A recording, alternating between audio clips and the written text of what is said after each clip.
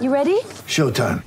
On May 3rd, summer starts with The Fall Guy. Let's do it later. Let's drink a spicy margarita. Make some bad decisions. Yes!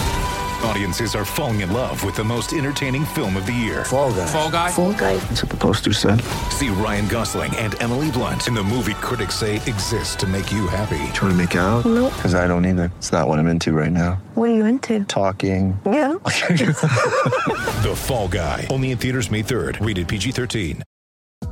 Hey everyone, this episode of An Eternity of Basketball is part of the Globally Ballin' Podcast Network, a subsidiary of the Globally Ballin' Media Network.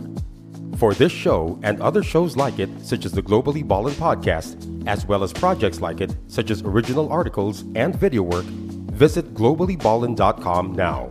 If you like this show, be sure to subscribe to it, as well as give it a 5-star rating and a review. We appreciate it. Now, to the show.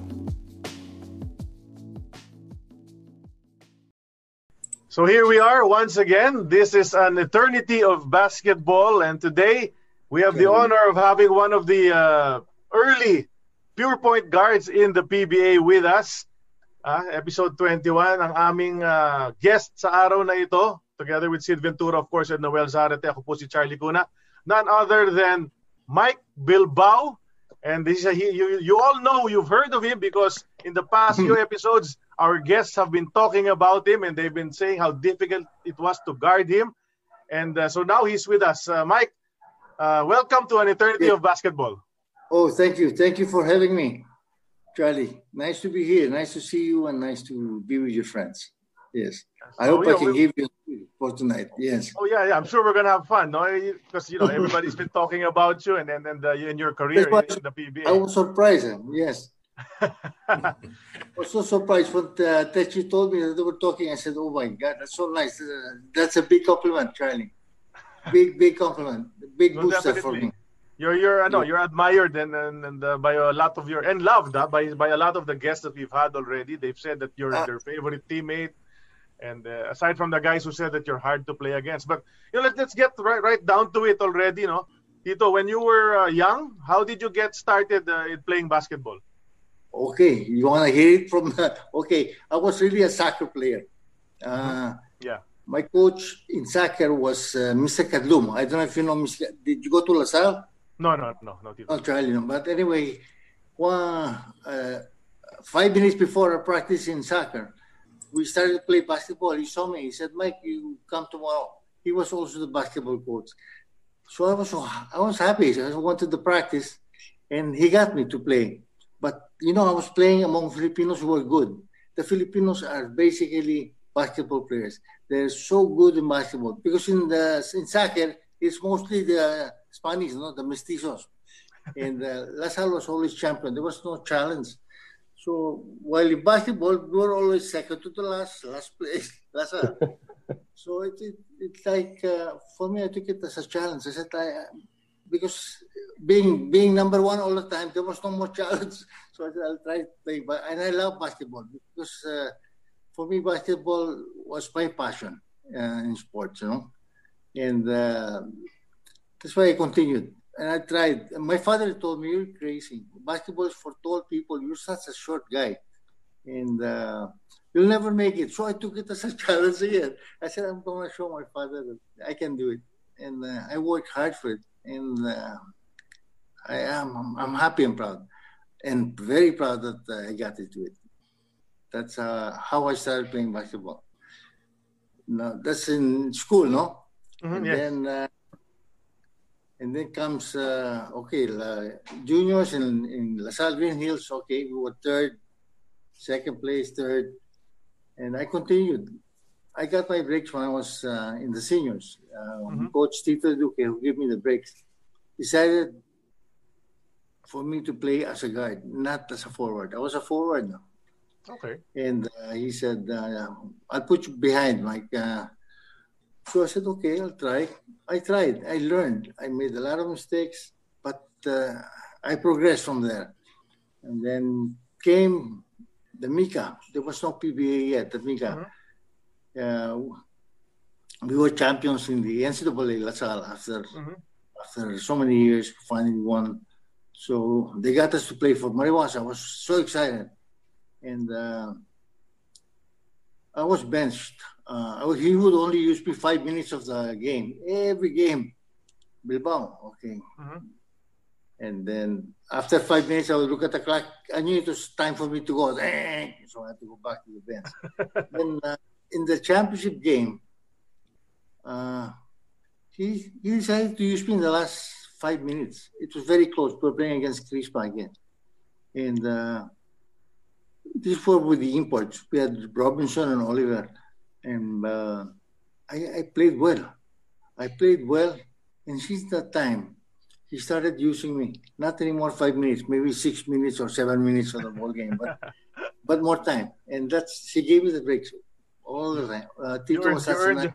You earned your extra 1 or 2 minutes, huh? Yeah, extra 1, 2 minutes. That's big time, Charlie, no? No, but Tito, can we take it back a bit? Let's go back to the LaSalle days. So you went from LaSalle Green Hills High School. You continued being a LaSalista into your college years. The seniors, yes. And you were very young, no? When you entered college, because you started in the Mika, you were, I think, just 19, right? So how old were you at that time? In the Mika for Mariwasa, I was still in college, fourth year college. Okay. And I had a hard time because I had to run from LaSalle to Rizal Memorial to play or to be benched for one game and back to school. But I enjoyed it. I said, maybe my time will come. And it did. And it paid off. I was happy. And then it was there where I met my wife, Techi, when we were playing against Crispa also. I played a good game. And Techi said, maybe Techi thought I was a star, but I just played a good game. And so from there, then we got to know each other better. And we got married and we bought a son in Fabrizio. Your nice friend, Fabrizio. He's doing well, Charlie. He's doing well. He has a daughter now. And he says hello to you. He says, please say hello to Charlie. I will. I'll message him. But talking about the LaSalle days, so I'm sure Sid and Noel also want to find out about this. You won championship with LaSalle in the NCAA. I think Limeng Beng was your teammate. Yeah. Who was my teammate? Limeng Beng. Yeah, this was 1971. Yeah, can you tell us about that? Yeah, tell us about your LaSalle experience. So how was it playing in the seniors? LaSalle, LaSalle, without Limeng Beng, we would not have won the championship. We needed somebody like Beng who could, whom you can depend on in the last minutes of the game, and throughout the game he was always there, and he had a big heart. And I only remember losing once in that year. We lost Mapua once, and Beng was so mad. We were taking our showers, and then Beng was so quiet. So I talked to Beng. I asked, Beng, what's wrong? He said, you guys, you could have passed the ball to me more times in the end, no? And I wasn't getting the ball. That's why we lost this game, because you guys, when I heard that, I said, no problem, Beng. The next game and the games after that, I will always look for the guy who plays the ball. And we love the guy so much. Very humble, quiet, big star, but he never acted like a big star. And then he won for LaSalle again in his last year. And it's sad that he had to go. And I wasn't there to say goodbye to him, but I'll always remember him to be somebody great. He's one of the great players that I've been with. Yeah. Yes, sir. For the benefit of the younger viewers, could you just describe how good Limeng Beng was and what position did he play? A lot of the young viewers now don't have any idea on Limeng Beng's greatness. Yes. Beng, a lot of people try to stop Beng, but I would say Beng studied your stance. Where was your left foot? Where was your right foot? Because basically, when your left foot is out, that's where I'll drive in, on your left, and you won't be able to follow me. And if your right foot is out, I'll drive on your right. That's the basic. That's the fundamental in driving in. Now he had a good jump shot, a very good jump shot, and like Francis, it's the same like Francis. a nice also was that he had a good driving. He had a good leap. But then when I was guiding him to prevent him from taking his layup shots easily, he developed a shot from outside, and sometimes it was way beyond the 3-point area, and he would make it. I said, "Oh my God, how can I stop this guy?" And I was much smaller than Francis. I'm only 5'8". Francis is around 5'10 and a half, 5'11". So when he takes his jump shot, and it was a jump shot, not a set shot, I would never be able to reach the ball, and I would just look behind me, and sure enough, boom, it would be a shot. And he took it like it was just one of those today. That's why I was always wondering why he retired at that age, and he said it was his knees, which I'm having problems now. My knees are bad. I have arthritis now, and I have to take it slowly. I'm not getting any younger, and I have to watch out for my knees. Yes. So, Mike, I have a question. When you were starting out in basketball, you said you were a forward and then you became a guard. Yeah. Did you have access to early television? Did you pattern your game after anyone? Who were your early idols when you were starting out in basketball? Oh, yes. The first game I saw was in Rizal Memorial. My father brought me to the game. It was Eco against Puyat Steel, I think. This was in the 60s, no? Anyway, when the Eco team came in, Kalolo Isaga was there. I felt like the crowd. You know, when you get that feeling, you go inside the stadium. It was such a nice feeling, and I told myself, boy, I wish I could play with Eco one day. That was my dream. I wanted to play with Eco so much because they had so much appeal to the crowd. Of course, because of Leisaga. Leisaga was the great king, Kaloy, and they just loved Eco so much. So, but when I graduated from LaSalle after playing 4 years for LaSalle, I told my father, because my father was in Rizal then, I told him, Pa, can I play for Eco? He said, no, don't play for Eco because I'm here. You have to go somewhere else. Because if you play for Eco, he said, they'll say, you got to Eco because of me. He said, you have to earn your merits. You have to play for another team. That's why I ended up with Maribosa. And I was glad I went to Maribosa because I learned a lot from the old players. You know, Maribosa was a combination of the old players, Joaquin Rojas, Narciso Bernardo, and then the young players, which was us, Soliano, Figuracion, myself. We were not an all-star team, but we were a fighting team. And I learned a lot from the name Joaquin Rojas. I don't know if you've seen Joaquin Rojas play. Joaquin was, for me, one of the best players, short players. He was around 5'9", but he had long arms. And he had so much timing. He knew he would listen to the bounce of the ball, and then he would try to steal from between the bounces. You see him stealing the ball. He was such a smart player. I learned most of my experience from him. Yeah, the nice things in basketball. Actually, Sir Mike, there was an article that came out when you were still playing that you were trying to teach young kids how to read where the player would go, and your tip to them was always look at the tummy. I don't know where you learned this, but that is these were your words. Always look at the tummy, never look at the ball. Please explain. Yeah. Because the tummy. If you look at the tummy of the player you're guarding, it will never go anywhere but to where he's going. If you focus on his tummy, of course your eyes have to look also where the ball is without focusing on the ball. No? Just look at the tummy and follow the tummy, left, right, wherever it goes. That's why I would turn. I wouldn't show. That's why when I was dribbling, I never showed my tummy. I would show my back. I don't know. I'm just kidding. But it was one way. But sometimes it does work. Sometimes it does not. Because like bang, okay, you look at his tummy.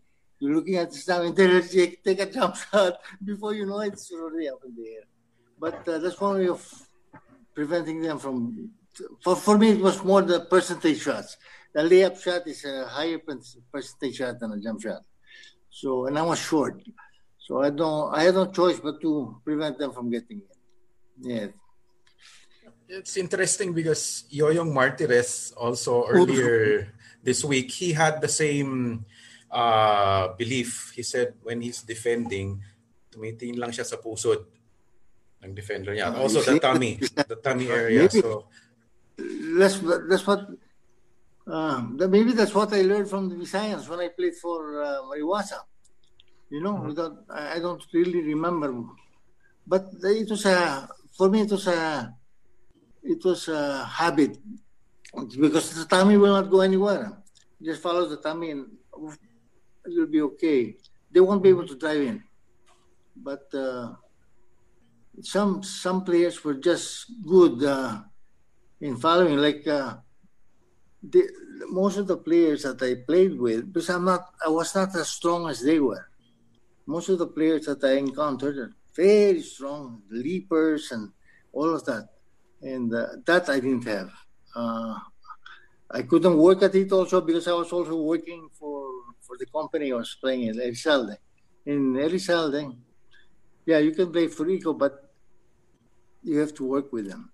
So there was no time to really practice on your own and do your thing. It was work and then practice. Practice, work, like that. It was hard, kind of hard. But when you're young, you can do those things.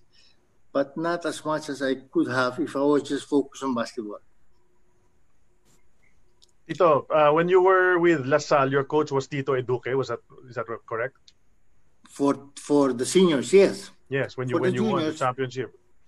Yes. And then he was also your coach when you went to Mariwasa. Tito Eduque was still your coach, right? Yes, because Mr. Coseteng, the owner of Mariwasa then, took him. So, because of that, Mr. Coseteng asked 5 of us, Julian Lim, Do Escobar, Dindo Guevara, and one more, and myself, to play. And that's why we ended up in Mariwasa. It's so sad because Julian was a good player. It's just that he broke his knee on the first game. We were playing against Meralco, and he got hit from behind, and he never recovered, Julian. And he was one of my best friends, Julian. And he was such a nice man, very humble, like Beng. Beng also, very humble.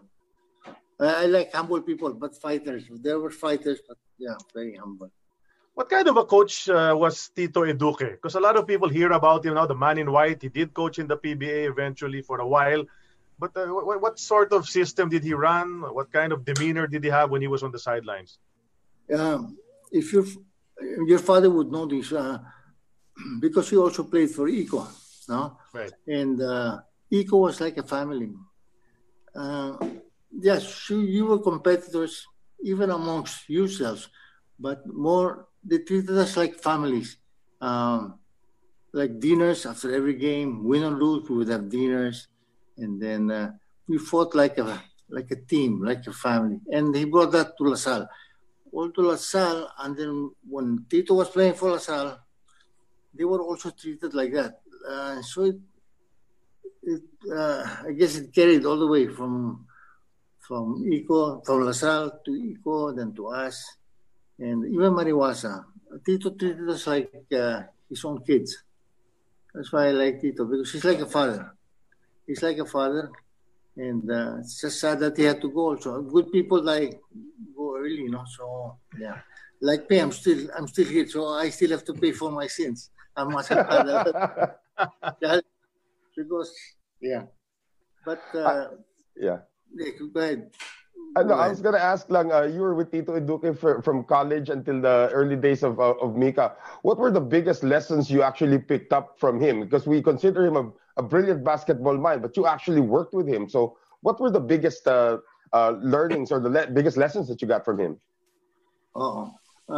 This is one thing.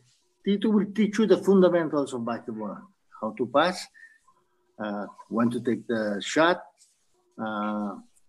when to give a bounce pass, how to screen, all fundamentals. But he'll never tell you, you have to take it this way or that way. No, he leaves that up to you. You have to use your own head. So, sure, you want to take a gamble, take a 30-foot shot. Okay, you can take it. If it misses, then he'll take you out and then tell you, why did you take the 30-foot shot? But, he gave you, it was all up to you. Of course, the team, no? He's a team coach. He doesn't coach for himself. It's all for the team. And the players feel that. And it's nice to play for somebody who's like that. And likes to win for the team. Everybody happy when the team wins. It's not, I was the coach, that's why you guys won, or he was the star player. He doesn't treat people like that. Because there in some teams, it's I'm the star, so I have to score my 20 points or 25. If I don't score that and we win, I will not be happy. Now, if I score 25 and we lose, who cares? I made my 25 points. There are players like that. But Tito made sure that we wouldn't think that way, and no, not that kind of attitude. We were all together. That's what made him a great coach, a leader, more of a leader than a technical. Because there are people who are technically sound, no, and he's more a leader. That's why we like him. Inspiration also. Yeah, you mentioned earlier that yung pag nagdi-dribble ka nakatalikod, you just want to show your butt na lang to the defender. But also at the same time, your dribbling style was completely different. Everybody was like, flashy, crossover. In fact, I heard a report likening you to like the Bob Cousy of the Philippines. You had a straight body, and then your dribbling was always right. Yeah. Even Yoyong Martirez said na yung dribble is in front of you. He can't steal from you because the ball is always in front of you. So how did you develop this ball handling skill that was so different from the time? Now you mentioned this, nobody. When I was playing at that time, you must remember I was not really a guard. I was made a guard by Duque. Now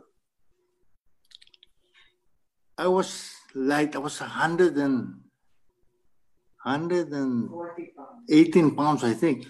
Yeah, very, very thin. Yes. And, you know how strong the players are, no? One push and that's it. You're going to lose the ball, you're going to lose your body. So I said, how can I get past these guys without falling or without being pushed? So that's how I learned. I gave them my back, and I was able to outmaneuver them. And if they pushed me, the referee could see it because they would push me from behind.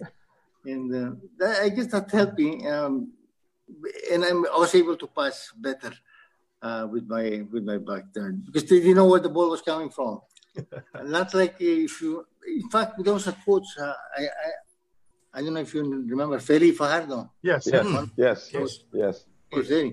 He said he called me once because he was the one who brought me to Eco. He called me and said, Mike, what do you have to give your back when you're dribbling?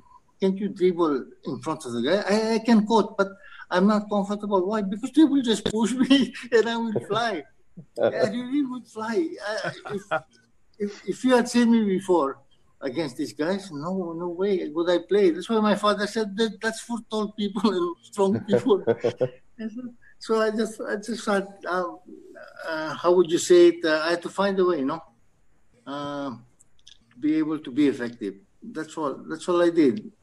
That's what used my head also. Because how in the world can I pass to these big guys? And they were the guys. Sometimes we play against imports of 6'9", 6'10". You dive in and you see them. Oh my God, 6'9", 6'10". How would I pass this guy? And I didn't have a good shot, so I had to learn how to take a hook shot, and I had to learn. And they wouldn't bother me. They think this guy's just gonna throw the ball, and then the shot would go in, and I was happy. They were shocked, and that's I had to adjust to the way to these people, the big ones and whatever would come up in front of me. That's why I enjoyed it. It was a big challenge for me, and I'm glad I went through it, but boy, that was really hard. What I went through. Now that I think about it, it was a hard career, but I enjoyed it. There were ups and downs. When I was younger, when I started for Mariwasa, we somehow were able to control the Mika. There was no PBA yet for 2 years, Right. and that for me was the height of basketball. I was young. I wasn't hurt. I could do anything I wanted because I was young. You know, when you're young, you think there will always be tomorrow. And then, until I got hurt, I broke my knee. That's when I said, "Oh, I didn't know my knee would give in." Then I had a harder time, but I had to go on because I had to make a living. It's basketball then was also a living aside from working for the company. Yes, sure. You know, Tito, well, just to let everybody know, just to let you know also, right now on Facebook Live, of course, there's a lot of people watching, but among the people watching right now are Bernie Fabiosa, Ricky Relosa is watching, Ray Lazaro is watching as well. So they're here watching you because they know that you're the guest today, aside from a bunch of other people. Anyway, I do remember your dad, no, from Eco. And of course, when people think about Mike Bilbao, Eco talaga ang naiisip nila more than Mariwasa, di ba? And then you had your 1 year in Beerhausen, but it's really Eco. So what year did you transfer to Eco from Mariwasa, and then you stayed there for the next decade, di ba? You were there for a good number of years. Yes. You see, 70, there was no PBA yet, no? So I went to Eco. I played for Mariwasa 71, 72, and then I think mid-73. And then my father goes to me and tells me, because Freddie Webb got hurt, he broke his knee. And I didn't know Eco was going to be interested. And I never expected my father to say, you can now play for Eco. So he just came one morning and I said, Oye, Miguel, I don't want you to be playing basketball without working. You have to work and you have to play. And Eco wants you. I was startled. Finally, my dream will come true. I was going to play for Eco. But although I love Mariwasa because of the championships that we had, but I said maybe it's about time I go to Eco. That was 73, I think. And Feli Fajardo actually asked me before my father did. And I told Mr. Fajardo, Coach, I would like to go to Eco, but I cannot leave Mr. Cosoteng because he's been very nice to me. And he never came. Feli is very proud man. If you say no to him, he will never go back to you and ask you again. So I knew that. So my father had to be the one to tell me. And I don't say no to my dad. When my father says run, I have to run. So when my father says jump into the lake, I have to jump into the lake. You know, Charlie, the Spaniards, they're very strict, but they have big hearts, yeah. But I was happy also because Don Manolo is such a nice owner, no, of Elizalde. Big heart, right. All of them, especially Mr. Frank Elizalde. I love them. They were actually my life for so many years. And Eco 74 until what year? Until 83, I think. 83. But in between those years, I broke my knee, so I had to stop for a year and a half to 2, I think. But it was always Eco. And then Eco disbanded. And where did I play? I don't remember anymore. So you went to Beerhausen. Beerhausen, 1 year. Last year. 1 year. And Beerhausen was a different story because I was playing among different people already, the younger ones, and I was getting old. So, like what player told me, when you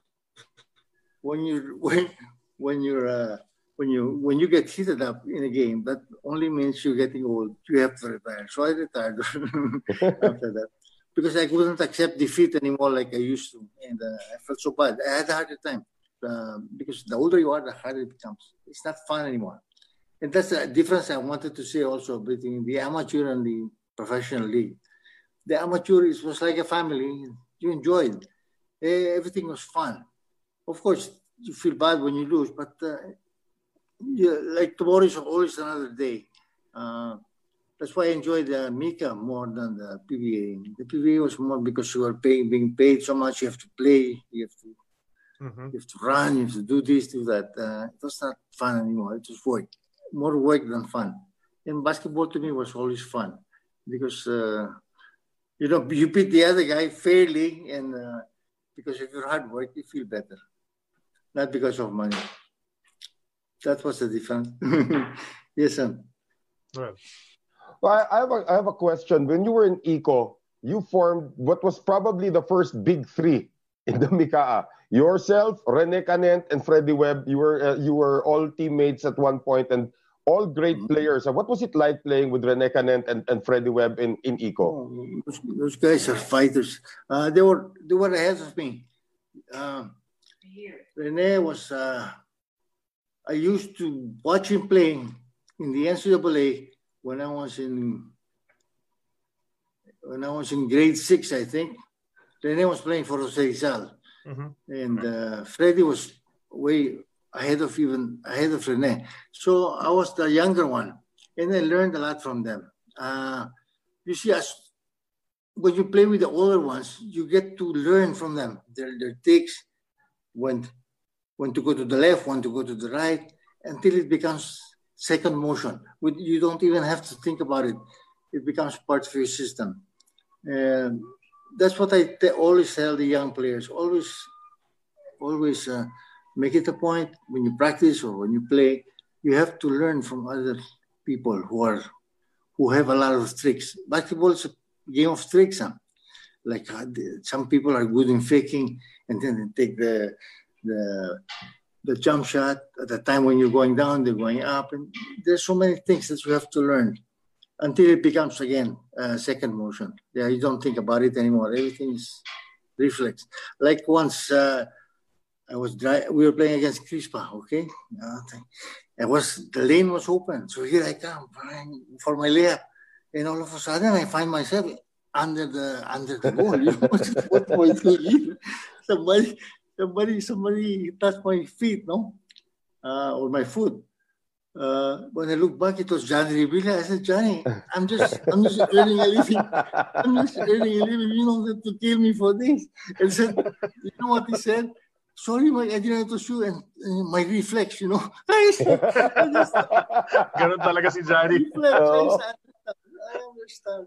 I said, but it's getting to know them. No matter how tough they are. And, some people are intimidating. They like to intimidate. It's one of those who love to intimidate. Yeah. How was the success of Eco in your short time in the Mikaa before you transferred to the PBA? Did you also win championships with Eco in the Mikaa? When I transferred to Eco from Mariwasa,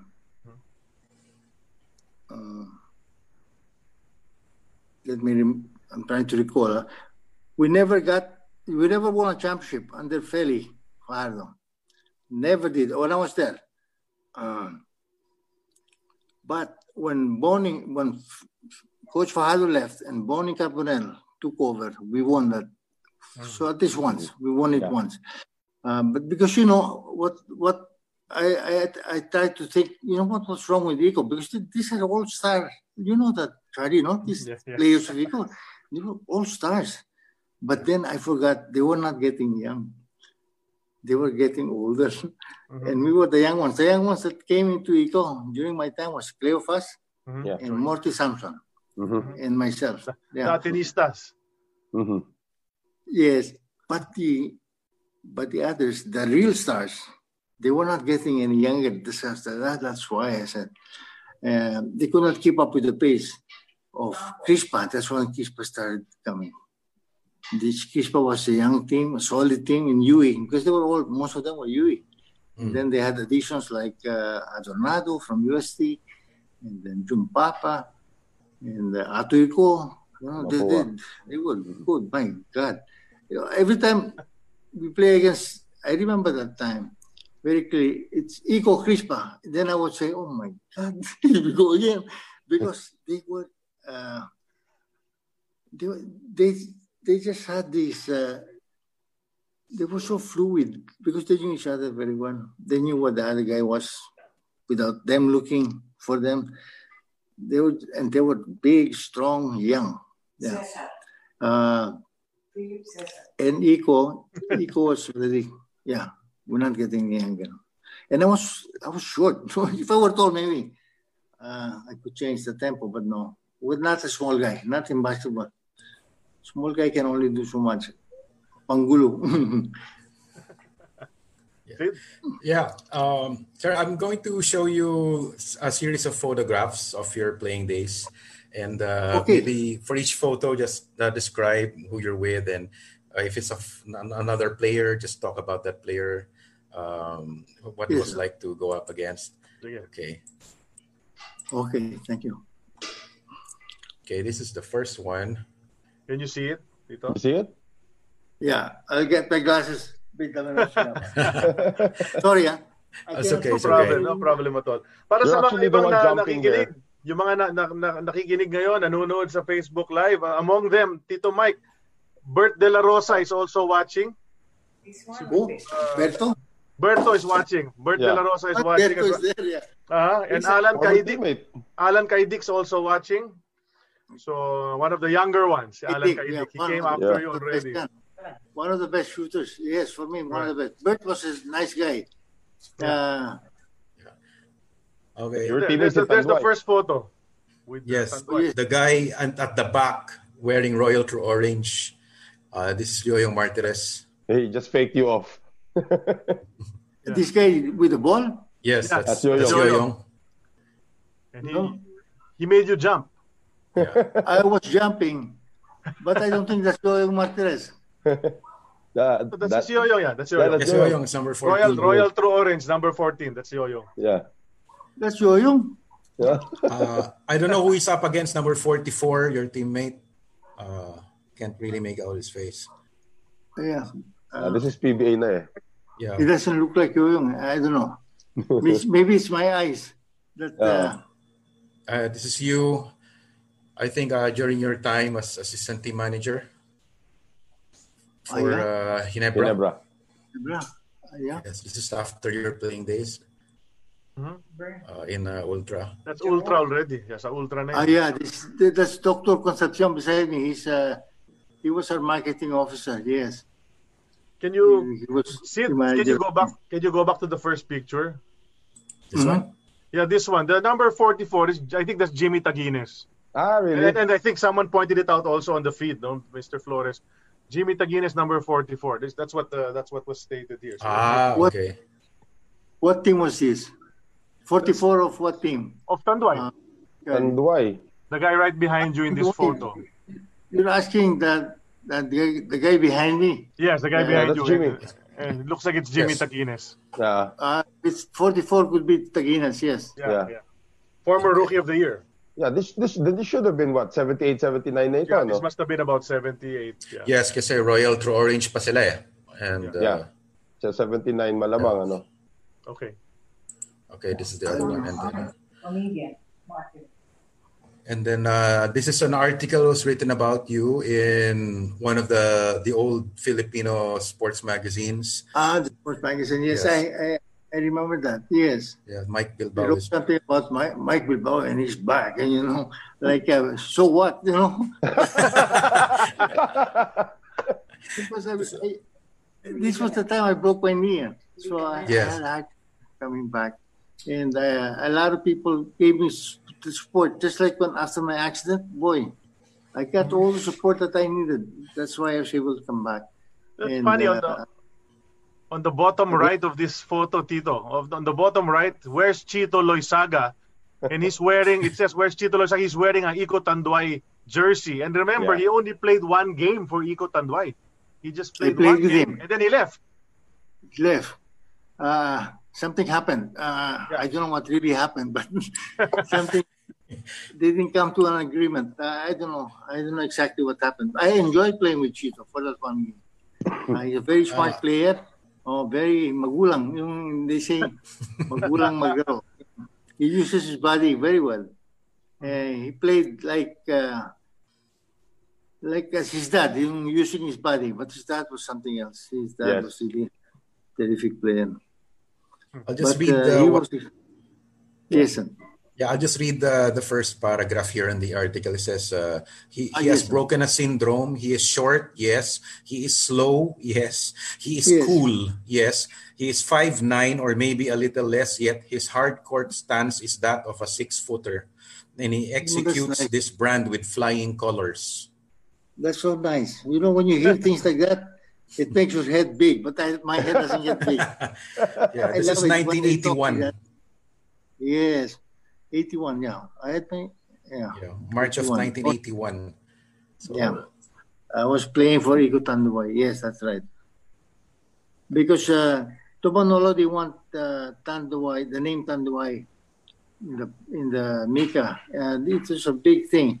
He always wanted Iko because Iko was known to be with Elizalde. And I don't blame him because, Iko was a team of champions. They won 7 straight national championships back in the 60s. And the team that almost tied the record of 7 straight national championships was Ismael. Ismael won 6. Ismael won 6. On their 7th try, Jaworski played for Iko. That's what when they got to play for. That's when he got to play for Iko. And Iko beat Ismael. So Ismael never won the 7 national, or tied Iko's 7 national championships. And those were classic games. For me, I admire the way they played Iko Ismael. Oh my God. They were so cool. And everything, they made it look so easy playing basketball. They were so synchronized. And they were good. They were good players. The teams after that, they were also good. I'm not saying that they were bad, but watching Iko Ismael for me was a classic, always a classic game. Always a classic game. The players were decent players, respectable, and you could talk to them after the game. They were good. They were kind. The younger players, not all of them are that kind, or they don't act the same way. They changed. They somehow changed because they were idolized by the crowd. They go out of the Coliseum, everybody's around them. That sort of a thing. Like we go to the province to play. Sure. After the game, they're all over us. So what we do is, after the game, we look for a place where we can run to go to the bus to go home, because it's so scary. You don't even know these people. They pinch you, they hit you. Then before, never mind if you're big. If you're big, they think twice before touching you or anything. But if you're small, they can push you. They can do anything, and it changed. We were treated like actors already in the PBA, like people in the movies, and we didn't like it. Amateur was always with respect. There were limits. And that one I missed, because PBA changed that. In the amateur, that's why I like the amateur much nicer. For the benefit of the younger viewers, Iko Ismael was like one of the biggest rivalries in Philippine basketball in the 1960s or 70s. Yeah, before Chris Patayota, it was Iko Ismael. Yes. But this picture that we have right now, Sir Mike, is the big 3 that I was talking about earlier. Canen, Webb, and Bilbao. Yeah, there's a photo right now on the screen, sir. Yeah. Okay. You look at this. Freddie here already had a knee injury. Mm-hmm. He came back to play for Iko Tanduay. But if you had seen Freddie before his knee injury playing for Iko, boy, he was really fast. He was something else. Rene was was fast too, but not as fast as Freddy. And the slowest is this guy, the other one, Bilbao. That number was very slow. But when we practice and they're both running, I try to catch. No, I cannot. They're so quick, and I would consider this was they were they belong to a different era. That Iko Ismael era. Yeah, I would say every decade is different. Like the Toyota Crispa. That was for me another classic fight. The Toyota Crispa. From beginning to end, you see Toyota running. From the back court to the front court, they don't stop. They never stop running. And then you see Crispa trying to catch up with them. But Crispa had better players and more synchronized. So it was classic. It took some time before they broke up.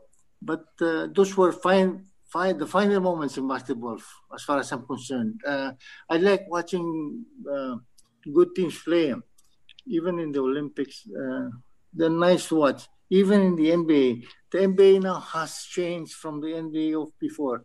Like during the time of Boston Celtics, I used to enjoy watching Boston Celtics. They were like a team playing, trying synchronized too. And then LA Lakers, boy, Magic Johnson. Those for me were they were the top players in basketball. And of course, there are good players now. LeBron James, but it's power. This is power, pure power. And but they're good. They're good. No question about that. But different kind. They would say suave.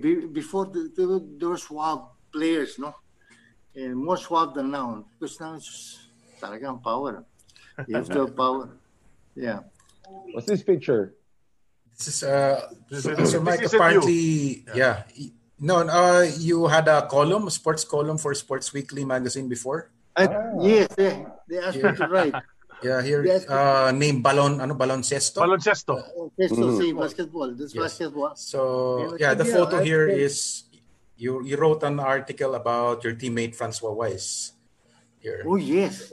I had to write something about Francois, and he never forgot that. He thought I was pulling his leg. I said, "No, Francois, it will come out." So I gave him the magazine after we talked. And he never forgot. He was so grateful. I said, "Francois, you're a nice man. And you're a fighter." So since I come from that orientation of family, being a family team member, that's how we used to treat each other. Because that time we were playing in the pros already. The process is different now. It's I'm getting more than you. You have to feed like that. How much are you getting?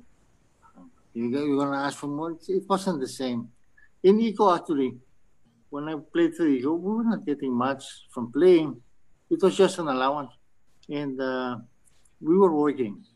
We were more concentrated in working than playing. Playing was more or less an outlet for us. And we enjoyed it because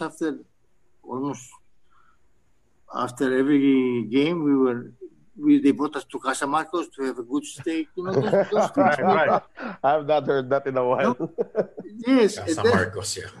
Yes, and then here's the catch. After eating, one player would call the waiter, "Chief, can I have 2 more? Because I have 2 kids, I have to feed them. So I have 2 more. And then another player says, I have 10 kids. Maybe 5 will do." But again, these are just because it was true. They had so many kids. Like there was a player. I don't know if you know him. You remember him? He passed away already. His name is or was Elias Tolentino. Of course. Yes, of course. Yes. Right, Elias. Okay, Elias. Yes, Elias was working with Don Manolo, right, in his office. Anyway, Elias was married then. I was talking of the 70s.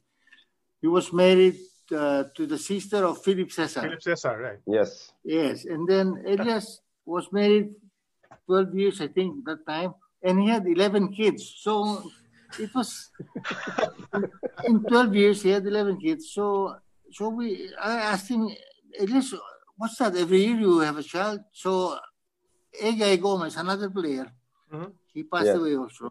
Right. You know, Mike Elias just walks, he just passes by his wife. His wife gets pregnant already, so he has to stay away from the pastor. It is a big joke, but that's how fun. And then Elias also, one of the games we were playing against Johnny Supermarket, I think, and then the import of Johnny Supermarket, they used to have imports, suddenly fell after taking a layup, so he fell under the goal. So then he turns around and says, "Hey man, what did I do, man? Hey man," Tolentino, "what did I do, man?" So Elias turns around and says, "Kanina ka pa eh." So we just laughed and yeah. Sir, I'd just like to ask lang about how did you get started with this gig, writing a sports column? Did sports approach you? Yes, they just asked me if I had time to write a column, and I said yes. What about basketball? Okay.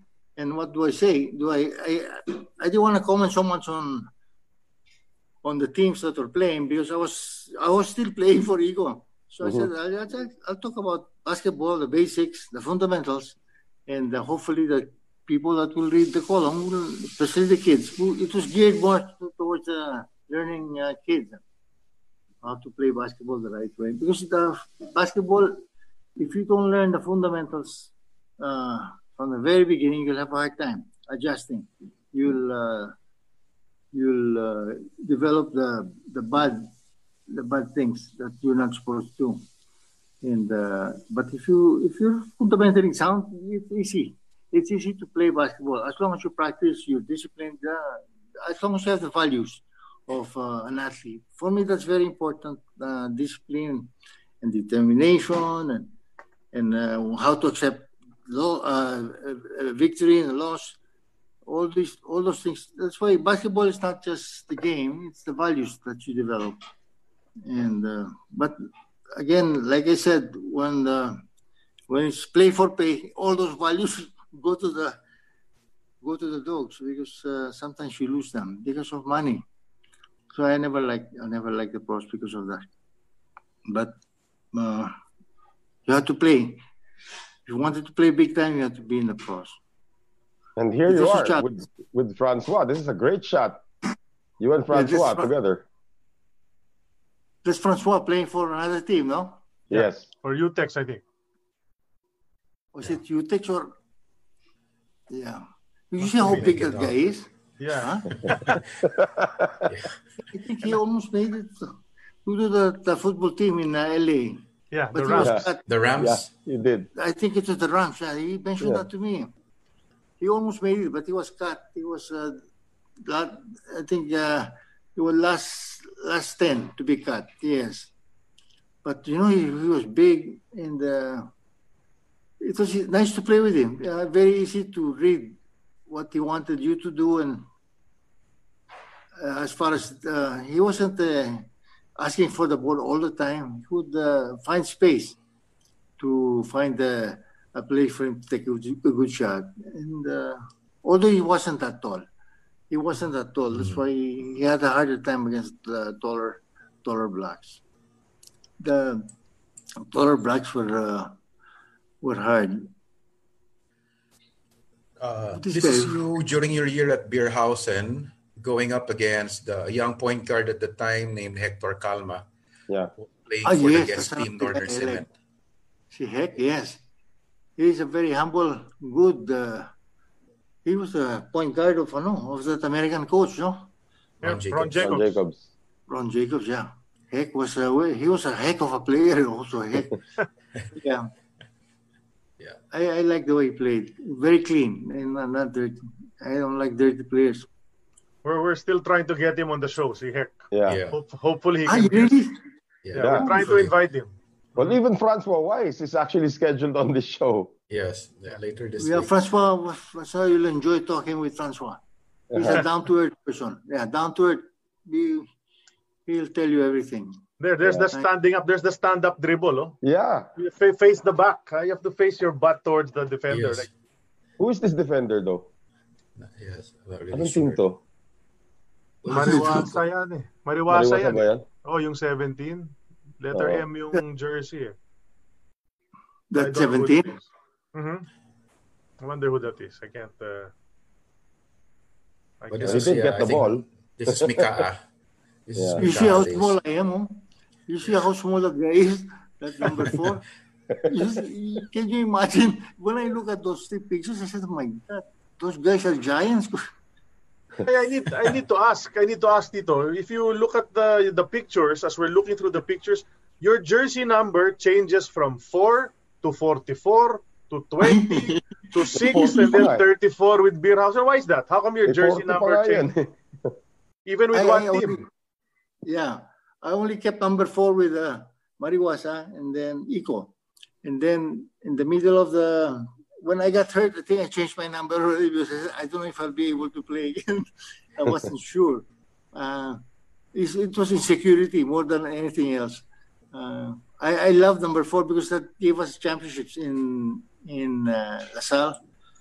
I was very proud of that, LaSalle and Mariwasa. Mariwasa, we were in control. Speaking of LaSalle, here's your grad pick. I think this is your graduation pick. This one. Yes. That's the graduation picture. Yeah. That was how many years ago? That was 2 years ago when I graduated. It's a long time ago. I stopped counting after 24. I stopped counting. I'll never get old. Yeah. But yeah, that was when I was young. Here's the matchup. Kiko. Yeah, against Kiko. Oh. Look at him. Yes. Nakatakas Yeah, That guy was strong. And everybody used to talk about the two of you because of that Ateneo LaSalle background, and then you guys you're also. Both, yung good on your feet, yung quick on your feet. Parehong football player. He was also a football player. Exactly. He told us when he was young. Francis was a star. He was born a star already. See, Francis. He was as a baby. He was already a star. Then he played soccer, star pa rin.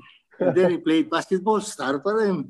Wherever he went, he was a star because he was I would call him a natural. He was a natural athlete. Yeah, very strong body. He maybe didn't realize it, but he was very strong. Like parang kalabaw, yung talagang he won't stop. That's why Fabiosa and him, when they were matched up in Toyota Crispa, it was a nice thing to watch because both were strong. Fabiosa is another kalabaw. He's very strong. No, don't you think so, Charlie? See Fabiosa? Yeah. Oh yeah. And he won't stop. He's relentless. No, he doesn't stop. Doesn't get tired. I said, this guy doesn't get tired. I'm gonna die here already. Just following the guy. He was a hustler. He was all over the court. I said, oh my God, please stop running already because I was tired already. because Iko were not really that professional. I'm talking of Iko days because we were working and then, of course, we were also drinking after the game and I was smoking. So I wasn't really a dedicated athlete, not like these people. Yeah. There's a lot. Sige. There's a lot of people kasi watching. Yeah. And one of them pointed out it wasn't Mariwasa a while ago. It was Motorola. It was the team you were playing against, Motorola daw.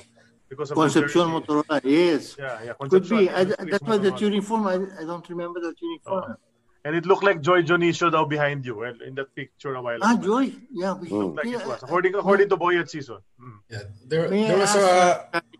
See, Joy is still alive or he passed away already? Haven't heard if he's passed away, but I'm not really sure where he is now. Yeah. Sid, you were gonna say? There's a viewer who's asking if it's true that you and Francis communicated in Spanish while you were playing. Only the bad words in Spanish. Yeah, that's it. Exactly. Only the coños and the cabron, yeah. So it's true. You trash talked in Spanish with Francis Arnaiz. When he makes his 3-point shot. I say, Konyo.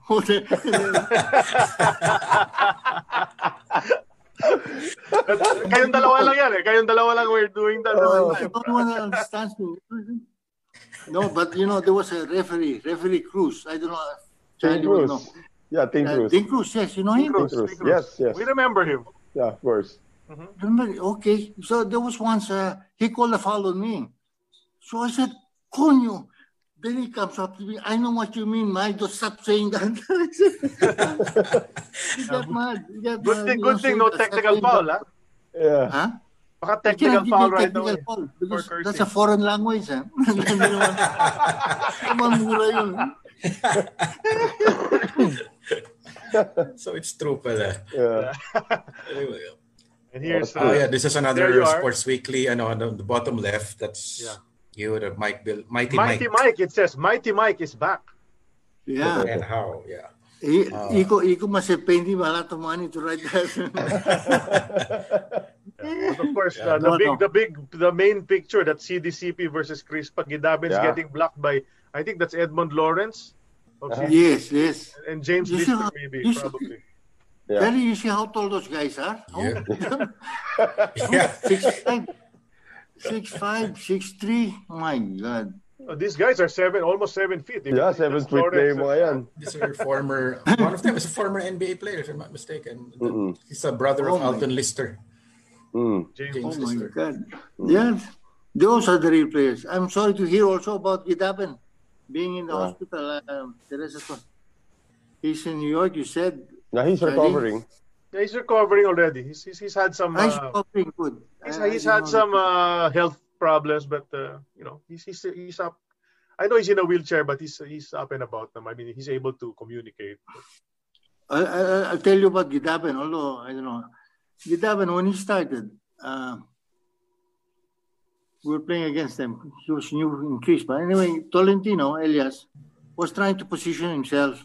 You know the centers, when they position so you can give them a pass, no? They put up their hands. I did the left hand up. Anyway, Gidapen kept going in front of him. He kept bothering him. So I just heard Elias say, bye. Don't bother me. I'm just going to get the ball. You don't have to put your shoulder, throw me an elbow. Just relax. And I guess Gidapen took it like, who's this guy telling me what to do? Bago siya, no? And then, until finally, I was about to give the ball to Elias. I just heard a boom on the floor. When I looked up, I just saw Gidapen's foot shaking from one place to another. And then I was looking for Elias, and Elias was there. He went to the bench to have a cup of water. Then he tells me, okay ba yung buko, Mike? I said, oh my God. Lagi naman, kasi lagi nakapumada si Elias eh. Yes. Di ba, Willie Hernandez used to call him the Mikado man. The Mikado man. Right. Yeah. The Mikado man. Binigyan wow. niya. That's another thing I haven't heard in a while. Here's another mestizo you're playing against. This is in Mikaapa, I think. This is Francis, no? No, that's Ricky Palu. That's Ricky Palu. Ricardo, no. Natapat lang yan. Yeah, Ricardo is taller. Ricky is around 6'2", no? 6'1". And thereabouts, yes. He was a good blacker, huh? Si Ricky. Yeah. I saw him black when Sonny Reyes was the star of ICO. I saw him black a shot. He was playing for San Miguel, Ricky. And Sonny drove with his carpet shot, the 200 shot in the middle lane, no? And then here comes Ricardo Palu. And Ricky blacked his shot really, really well. His timing was perfect, even for Ateneo. When he was playing for Ateneo, he was known for that. And he had a good side shot. And he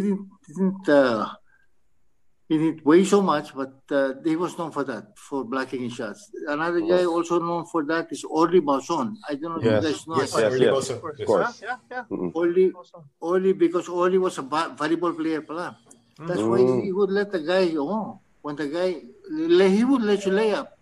But then at the top of your layup, here he comes, boom. I admire those guys. Good luck. Now, Yeah. Well, I was actually talking to Ricky Palou the other day, and he sends his regards. He says, "Hello." Ricardo, yes. Yeah. I was talking to him the other day. He sends his regards. Oh, that's nice of him. Ricardo is. I admire the way he plays also. And remember when Arnaiz, I think, was playing for Ateneo. Mm-hmm. That year I was still a bench warmer, so I didn't get to play against Francis so much in Ateneo. Yeah, I only played 1 year. Yeah, only played for 1 year, and then he played for Meralco after that. So, but he was already a star. Like I told you, wherever he went, he was a star. And then he became a real star when Educa, I think, got him to play for ABC. Mm. That's when Francis really shined. Tito knows how to use people, and Arnaiz became Arnaiz. Although he was already a star, he became a superstar. A superstar is one that can give you 20, 25 points a game. He can play 40 to 44 minutes a game. So different classes. These are people like Jaworski. Jaworski can give you, can play 48 minutes a game, you know, and he can do everything that he has to do: rebound, screen, pass, all around. But no, can you go back lang, Sid? Just that last picture. Okay. I was just going to ask, who does Mike Bilbao look more like here, Cliff Richard or Elvis Presley? This guy. It looks like an artista, number 4. The number 4 guy looks like an actor. It's number 4. I think Eddie Peregrina, di ba? Eddie Peregrina. Eddie Peregrina. Oo nga, no? Movie star look. I remember Eddie Peregrina. You know, once I think it was Eddie. He passed our dugout, and then one of the players shouted, "Eddie, Eddie!" This smiled, you know, very nice water, very nice, you know, disposition. He just smiled. Like once we were having dinner, the LaSalle team in Casa Marcos, and then Eddie Gutierrez came out of the restaurant from a closed restaurant, and then one of the players shouted, "Oh, Eddie!" And then LaSalle ba kayo? Grabe. This is another photo of you during your stint as assistant team manager of Ginebra. By the way, we'd like to thank Ernie Sarmiento for this photo. Yes, actually, I was hired in La Tundeña to work. And then I told them they wanted me to be in the team also. I said, I don't think I'll have time because, you know, I was having difficulty already with my knee here. So they said, "Oh, no, all you have to do, Mike, is come to the games." And okay, I'll go. But I was basically working for them. And we did well in our job there. And, I had to go back to the States for further medical issues. Mm-hmm. So that's why. And then La Tundeña, after a while, was bought by San Miguel. Was controlled by San Miguel. It was already bought by San Miguel at that time. Yeah. This is the final one. This is you on the bench. I think this is Philip Cesar, if I'm not mistaken. Yeah. Oh, Yes, Philip, there. Philip was one of the players. Yes. And this is Sonny. Assistant already there. The next to Sonny is Chito. You see the headband there. Yes. No, And but I then think this is Philip was Sonny. already assistant, di ba? Assistant coach na siya rito. I think Who he was was still Playing playing. already? I think he was Was he still playing? Yeah. Oh, okay. Who was this? This is Sunny Jaworski, no? Yeah. Yes. Yes. So, Yes. this is Sonny here in the middle of a huddle, I think. And this is Philip. There. Yeah. So this was probably That guy is something else. 1989. You know, Sunny Jaworski, I never really knew him that well until this time. There was one game, I think they were playing Shell, and it was the time left was something like 2 minutes and a half. And Ginebra was down by, I think, 9 or 10. And then he calls a timeout.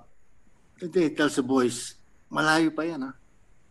There's a long way to go. All you have to do is this.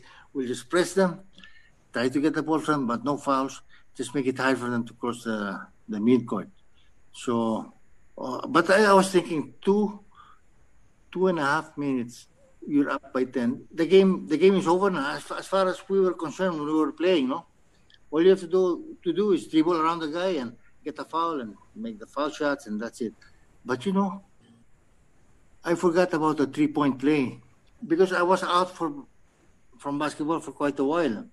So sure enough, one interception, the guy takes a 3-point shot, boom, down to 7. And then another interception down to 4. Before you knew it, siguro last 48 or 50 seconds, Ginebra was just down by 1. And the people, they had a lot of fans in the bleachers. Oh my God. They were going wild, I said, oh my God, that's why these people go wild. I said, now I know why they get wild. They're so passionate, the fans of Ginebra. So scary, in fact. It's very, yeah. Sometimes they go down from the bleachers when Ginebra wins. They go down to the dugout to congratulate Jaworski. And Jaworski knows how to treat them. He welcomes them. And but me, I wasn't used to that. I was scared of that because I didn't know them. And like I told you, during our time, we would hide away from the fans, but not Jaworski. Jaworski and Bob were the ones that were around the fans, saying hello to them. But we would hide. We were like monkeys, hiding and hiding. But they knew how to handle the fans. We were scared. Okay, yeah. But is that the last photo? I'd like to thank Ernie Sarmiento for these photographs of Sir Mike. Thank you for the photos. At the Ginebra bench. No. Oh yeah, that's it. That was the final photo. Ito, Mike, the daughter of Dr. Concepcion says hello. She's also, I think she's watching. The daughter of yes, I missed. Yes. We were informed by Lloyd Manaloto that the daughter says hello to you. Madaming bumabate. Oh, mga kaibigan niyo yan. Yeah, must be your friends. Yeah, well, have some guys. We have some friends watching as well. Your brother-in-law is watching, Louis Ismael. Is watching. Nice guy, Lou. Yes. He's having a good time watching. Yes. Tito, we forgot to talk about your stint. You played for the Philippines, no? For the Philippines? For the youth team. Right? No, USA. I played for the USA team. USA, yeah.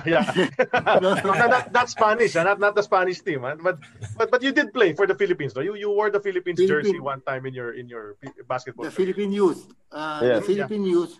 I was still young.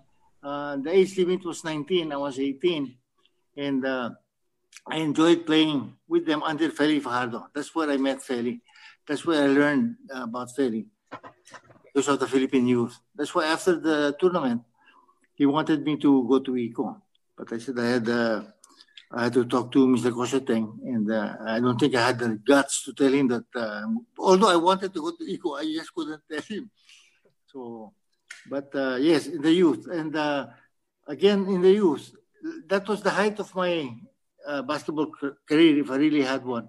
But we didn't lose a single game in the NCAA with LaSalle. We only lost once. Out of 10 games, we only lost once, and we won both rounds, first round, second round. In the youth, straight. In the NCAA selection, when we went to Malaysia and then to Singapore and to Hong Kong, straight also. Because, I just have to say this. On my left side, forward was Atoico. On my right side was Ricky Pineda. I said, oh my God, you're bringing the ball down. just picture this. You bring the ball down, no?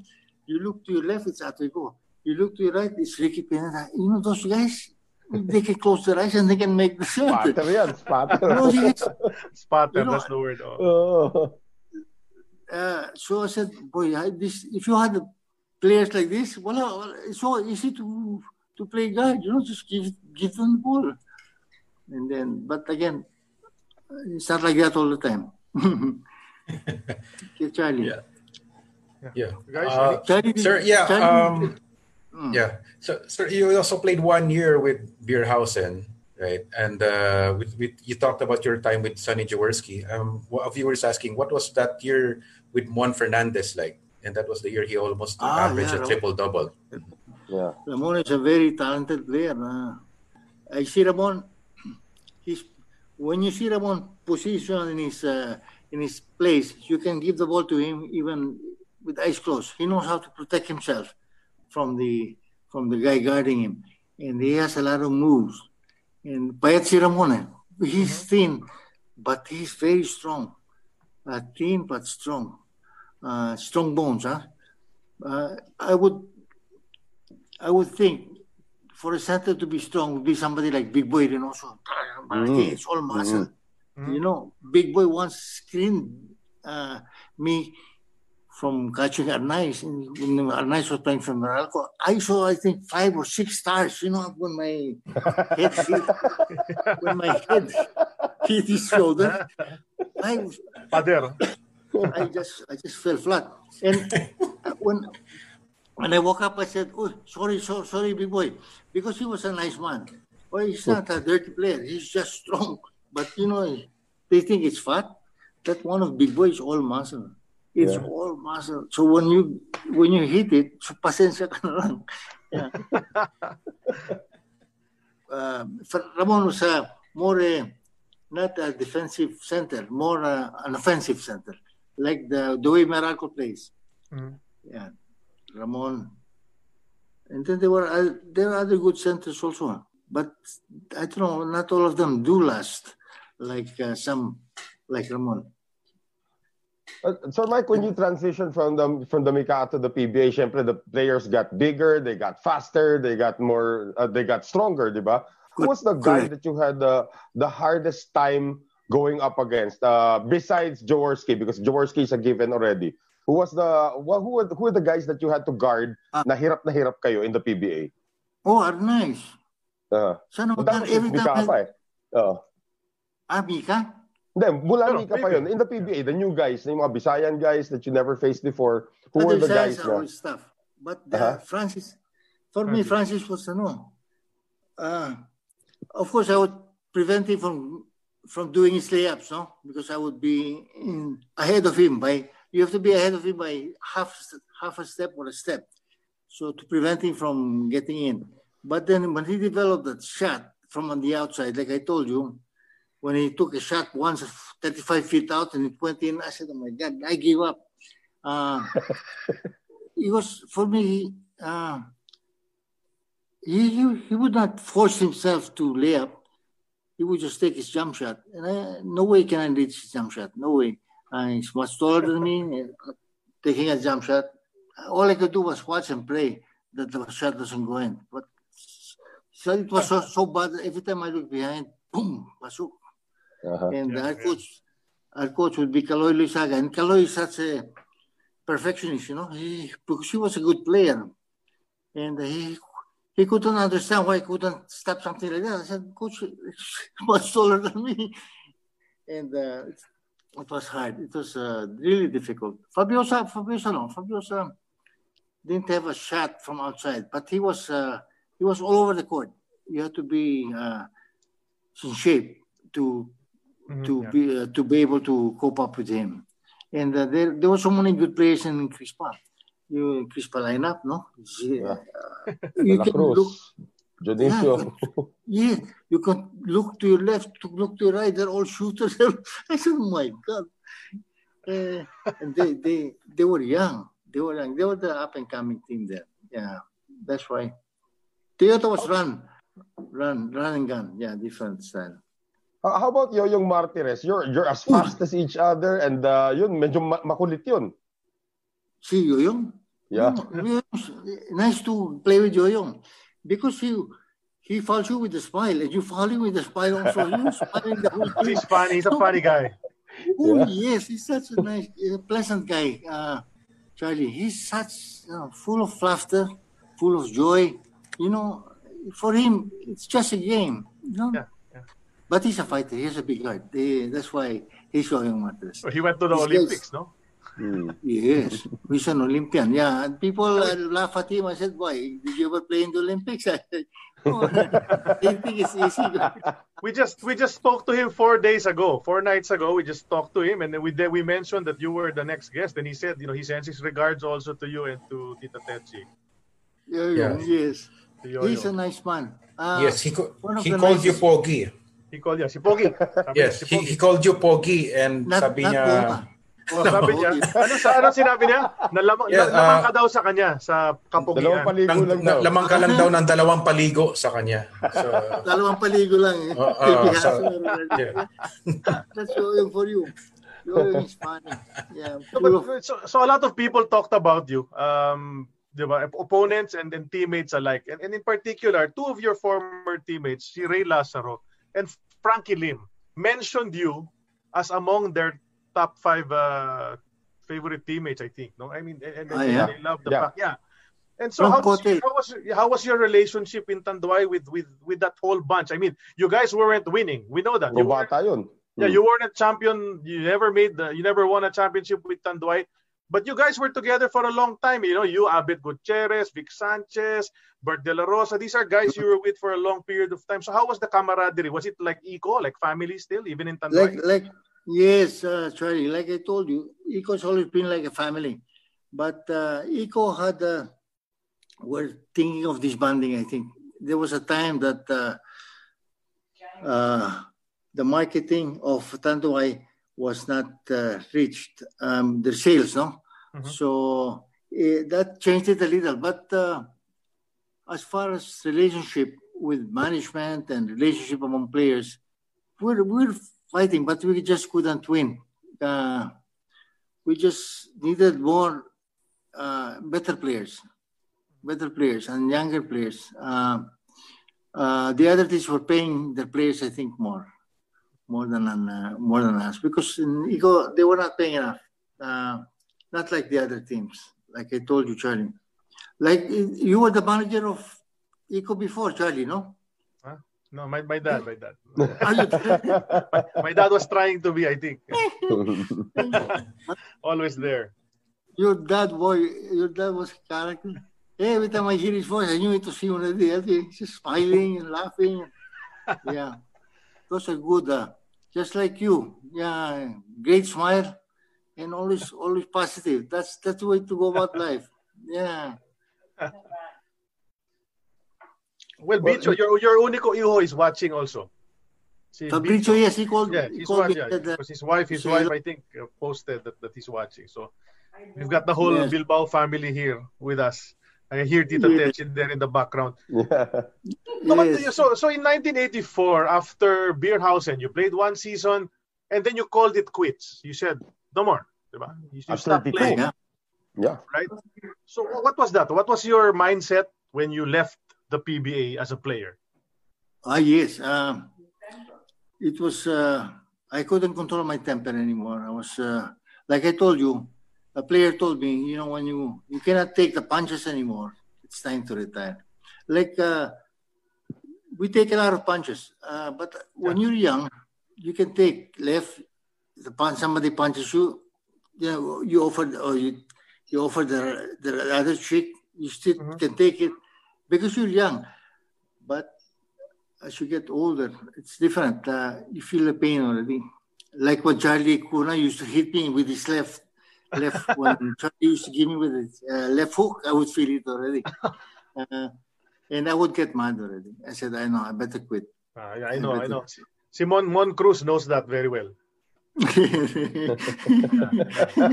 I saw that. I was watching that game, and when that happened, I'm like, "Oh, you were there?" I was watching on TV. And when that happened, I said, "Oh, Tito Mike, what happened?" That wasn't me. That was my double. Yeah, that wasn't me anymore. I remember. That was Juan Cruz Crispa. Yeah. But then again, Sir Mike, at the age of 32, you called it a career already. What was the career path that you intended to take after being a basketball player for so much time? Okay, like I told you earlier, in Iko we were working and playing. So I had my job in Elizalde Rope. I was the personal manager of Elizalde, and then they decided to sell the factory. So I was lost. I said, "Oh my God!" After all these years, and so I had to look for another job, and I had to focus on looking for another job. I felt I was lost because I was being groomed to finish my career in Elizalde as an employee, not just as a player, but as an employee. And I had no choice but look for other things. That's why I went to Beerhausen for a while, just to give myself time to look for other jobs. And that's why I went to the States to see if there was something here for me. And I came back, and then I got into an accident, and then I got to Latundenia after that. But it was all because of I had a family to take care of, and I was at a loss for quite a while because of what happened with Elizalde, and it took some time.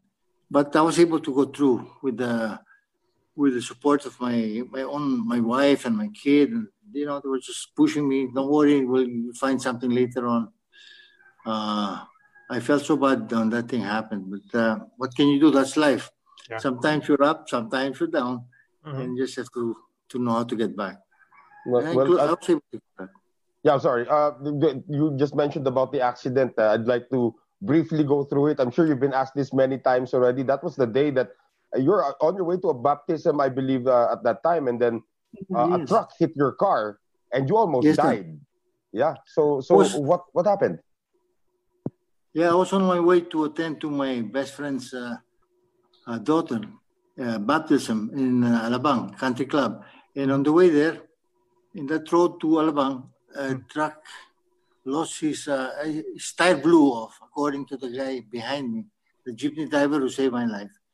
And he just hit me on the left side. So all my left ear, my left arm, my left leg were all smashed. And it took some time for them to get me out of the car I was in. And, Land Cruiser. Yes. Land Cruiser, Toyota Land Cruiser, yes, sir. Yes. And the jeepney driver took me out and brought me to the hospital there in Las Piñas. And they looked at my wallet, and then they said, "This is the player." Then they saw the address of my mom's house where I was staying temporarily, and they called her up to tell them that I was in the hospital because of an accident. And so they came running. My brother-in-law came running and brought me to Manila Medical Center to be treated right away by a nice man by the name of Dr. Recto, the one who fixed my knee when I broke my knee. And what a small world. The one who fixed my knee also fixed my whole body. And I was able to get back. But I had a hard time getting back. That's when my wife, Tetri, and then my son, they just kept on and kept on. And I also pushed myself, of course. I'm so used to pushing myself, having that experience as an athlete that you really have to push yourself. And I was able to come back. And, but all of that is already over, and I'm not getting any younger anymore. I'm 26 years old already. So I said after 25, maybe that's the time. Yeah. It was hard, but it was challenging. I guess my life was always like that. I like to meet, to have challenges, to overcome challenges, and I feel good after I overcome it. And that's funny because, like my brother would say, my older brother, why do you have to make it hard for you, Miguel? You can do it the easy way. I said, no, I like challenges. So, okay, if you like challenges, then you have to deal with it. Yeah. And, well, so we have to talk about, because of what happened to you, there was a benefit game which was staged. Guys, your friends, diba? Sila Velez, sila Tito Waki, you had sila Tito Lito, Tanamatko, those guys, Butch Albert, that whole bunch organized this benefit game. Yes. Of course. And then, so they organized. So the artistas were there, sila Richard Gomez, William Martinez, Martin Yevera was there, Tirso Cruz, Gary V. Agamulak, and then the players from the 1973 Philippine team and the 1985, right? So yes, that's generations met. So they all played there. You weren't there, but you had a message that they showed on the big screen. Yes, I was watching that from the hospital, and I was telling the reporter nobody's gonna go there. So he said, "Why? Who will go there for me? Nobody will watch." And I was so shocked. when I They saw the filled up the number of place. people. 12,000 people showed up. Yeah. Yes, sir. I said, oh my God, because what I learned from LaSalle was be good, love God above all things, and love your neighbor as you love yourself. And I always follow that since I was in grade school, and they would say, Mike, why are you going around with the Chinese? I said, why? Is there anything wrong? They said, no, but you have to go around with the Spaniards. No, I said, why? I can also go around with the Spaniards if I like. But I experienced, I didn't think of discrimination yet, no? Because discrimination in the States is very strong. But at that time, I said, why do these people ask me such silly questions? Why do you go around with... I didn't realize that there was already discrimination ever since I was born. And I didn't like it. I said, this is not right. I was telling myself, it's not right. And I also realized that the Spaniards in LaSalle were playing soccer and the Filipinos were playing basketball. But I like basketball because it was more a challenge to me. So I took up basketball. And they would say, well, you always win in soccer. Why don't you continue to win? I said, because I like the challenge. Like I told you, my brother told me, if you like challenges in life, that's your life. And I just like overcoming these challenges that were up in front. And that's my life, always the hard way. My son would also tell me that, why do you have to do it the hard way, Pop? That's me. Yeah. We have a comment here from Bernie Fabiosa. Oh, but no. Sir Mike, yes, he says he remembers playing in that benefit game for the love of Mike in 1985. So he also sends his regards. Yes. Yeah, that's nice to know. Yeah. Yeah, even Yoyong Martinez shared that he was there also in that game. Oh, Yoyong, yes, I know that. I remember. Yeah, this was the 1973 group, right? And then 1985, the new guys also played. Sila Kaidik, Engeland, those guys all played. That's the team of Mr. Coanco, no? Mayor and Peace. Yeah. Mm-hmm. Yes. That was so nice. I said, no, how can I pay? So I tell you this. I was insured, but my insurance was life. So I had to die, or I had to lose my arm, or I had to lose my leg. So sabi ko, doctor, I don't have the money to pay for this. So why don't you just cut my arm? So I can have some money to pay for whatever else I have, or cut my leg, so I can pay for the hospital bill. So my wife freaked out. She told me don't talk like that. I won't let them cut your arm. So she talked to one of my best friends, Jay Hervasio, who formed this league, this game, together with Waki Trillo, together with Butch Albert. They were the ones really responsible for this, and a lot of people helped, including the teams that were involved. They helped monetarily, and I was able to pay the hospital bill because of that. And I had to get well to reciprocate. There was no other way but to get well, and just to say thank you. Yeah, and here we are. Huh? So many years later, and hey, you look really good, Tito Mike. You look really great. Then I see handsome Charlie. Charlie, you haven't changed. You haven't changed, Charlie. Really. Para lang alam ng mga tao, no? Tito Mike Bilbao has been a family friend since I was a little kid. I'm by no means a good basketball player, but my first basketball clinic I ever attended was basketball with Bilbao. And run by Mike Bilbao and Waki Trillo. So Waki Trillo would lead us in all the drills, wearing his espadrilles, not even rubber shoes. So that's why. So that's why. Kaya Tito Mike ang tawag ko, ha. So hindi ako feeling close talaga kami. So just call me Mike. I said you making me old, Tito Charlie. I call you Tito Charlie. So you call me Mike.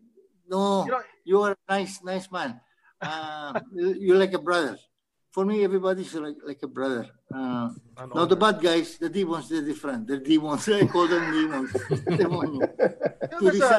Diablo. Yeah. Diablo. That's what they say. There's a great question. There's a great question on the feed, Dito. If you can answer this from Boyet Season. He's asking, what do you think the effect of television was for basketball in the Philippines? Because initially, Mika, wala naman TV masyado yan. And Willie then Hernandez lang yan, radyo. suddenly you were in TV all the time. What's the effect of TV? How did it affect the PBA and basketball? Which one? The television coverage, yeah. It's marketing, yan. It's all about marketing.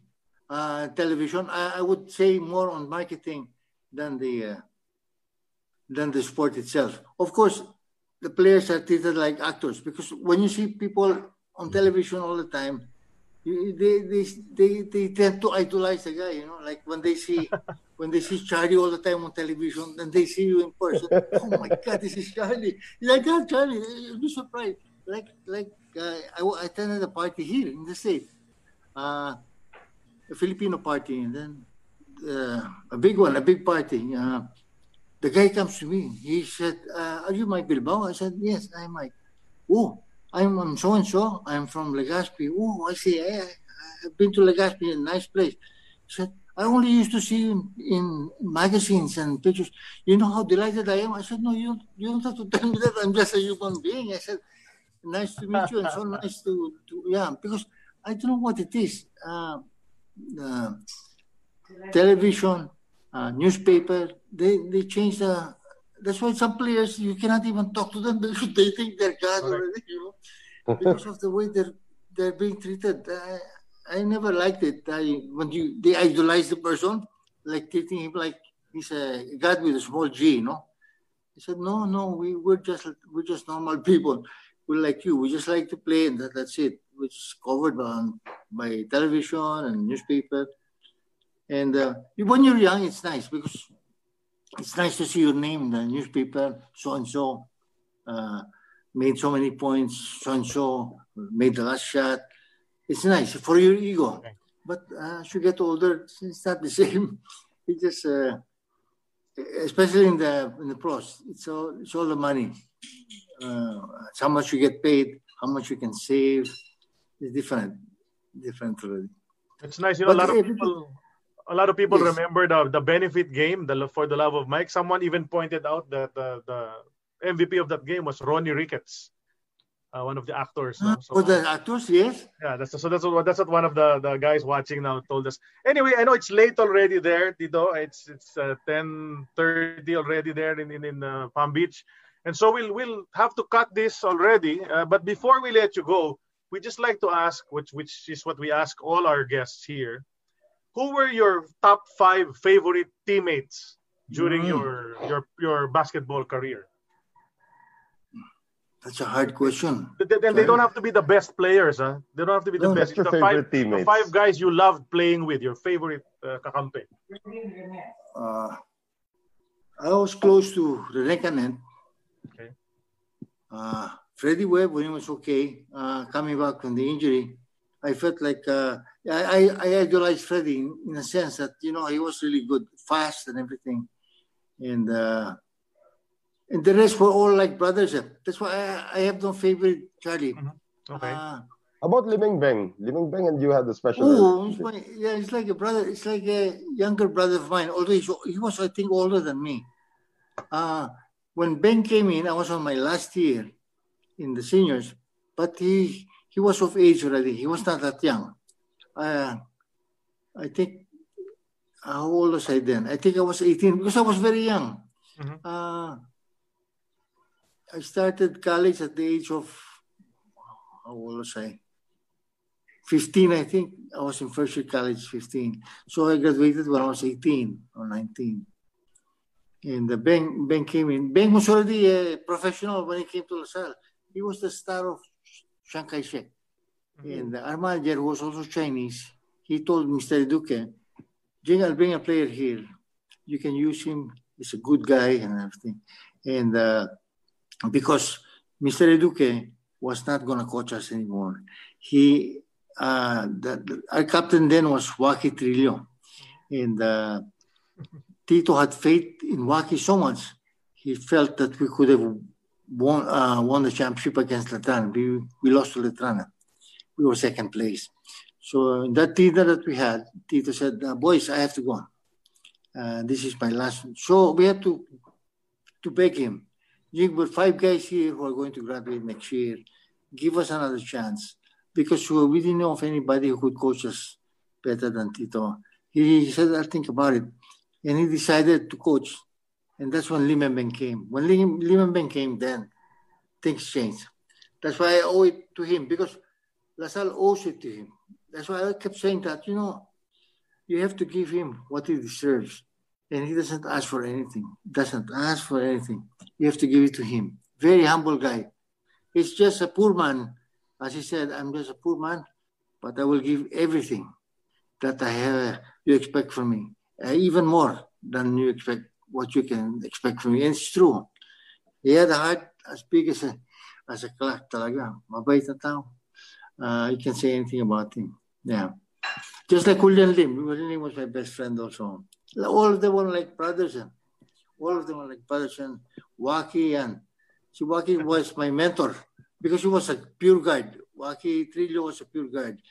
And I was a forward, and he had to teach me how to play guide. And I want to thank him also for... I never said this to him, because he will not believe it. But I'm telling you now, these are the guys that really taught me how to get in.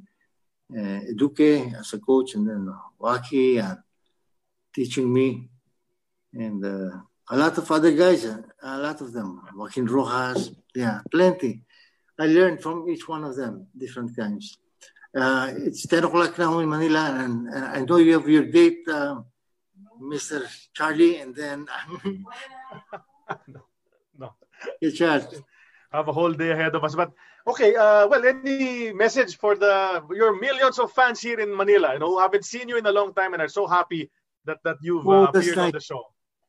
It's okay, Charlie. I just want to thank all of those who helped me when I was down.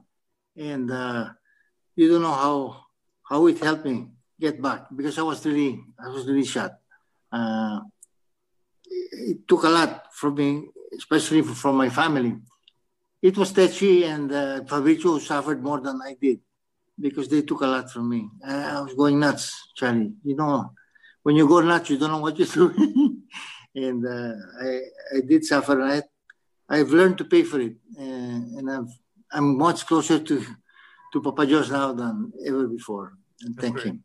That's great. And please say hello to your dad, because I miss his oh yeah, when he comes in. I will. Well, okay. Guys, anything else? Sid, Noel? Wow, I'm good. Thank you very much. Well, thank you. Yeah. Thank you so much for understanding. I've been nice talking to you, because I have a hard time recollecting also. Oh, no. No problem. You did very well. We've heard a lot of stories. I just want to share lang before we go. I made a list of my top 5 point guards of all time, and in no particular order. They were Jimmy Alapag, Ronnie Magsanok, si Johnny Abarientos. I forgot who the other one was. Calma. Hector Calma ba? Hector was not on that list. But Mike Bilbao was also on that list. Actually, you're one of the players that I really love to watch when you're playing in the PBA. Oh, thank you, sir. I look forward to every Tanduay game. In fact, I hated Tanduay because they would beat sometimes the team that I was rooting for. But I would always admire the Mike Bilbao, who would always be. Oh, that's so nice of you. There's not too many. Then you are unique. Not too many people are like you, because they like shooters. They like people who score, and there are not too many people like you, and I appreciate it very much. But you were a big influence when I was growing up. Thank you, sir. We appreciate the smart. And I'd like to share to share din lang naman my experience when I was still playing competitive pickup basketball. I had this running shot. That was my trademark. My friends would comment, "Oh, who do you think you are, Mike Bilbao?" That's what they would. Running shot. Yes, that's what they would. Now you talk about running shot. Do you remember Ricky Pineda? Yes. Okay, Ricky. Okay, it's like this. In a championship game against Latran, Ricky, Tito would say, Duque, no? Mike, sakale Pineda. See, coach. So I guard Ricky as much as I could. But the guy had a quick shot. One step, then he takes a shot. Boom, boom, boom. You could not stop the guy. He's short, but he had a beautiful shot. The same when he played for Mariwasa. Same. He was doing the same thing. But he passed away early. So it was sad. You know, he was another guy that I admired playing. Short guy, thin. You just shoot it. It was just going with eyes closed. I think he sleeps taking his shots. Yeah. No, they were so, no. The Filipinos for me were one of the best. Because I played against the Koreans. Yeah, Koreans are statured, very statured, same shot, same everything. And then the Chinese also, but the Chinese are tall now, so it's different.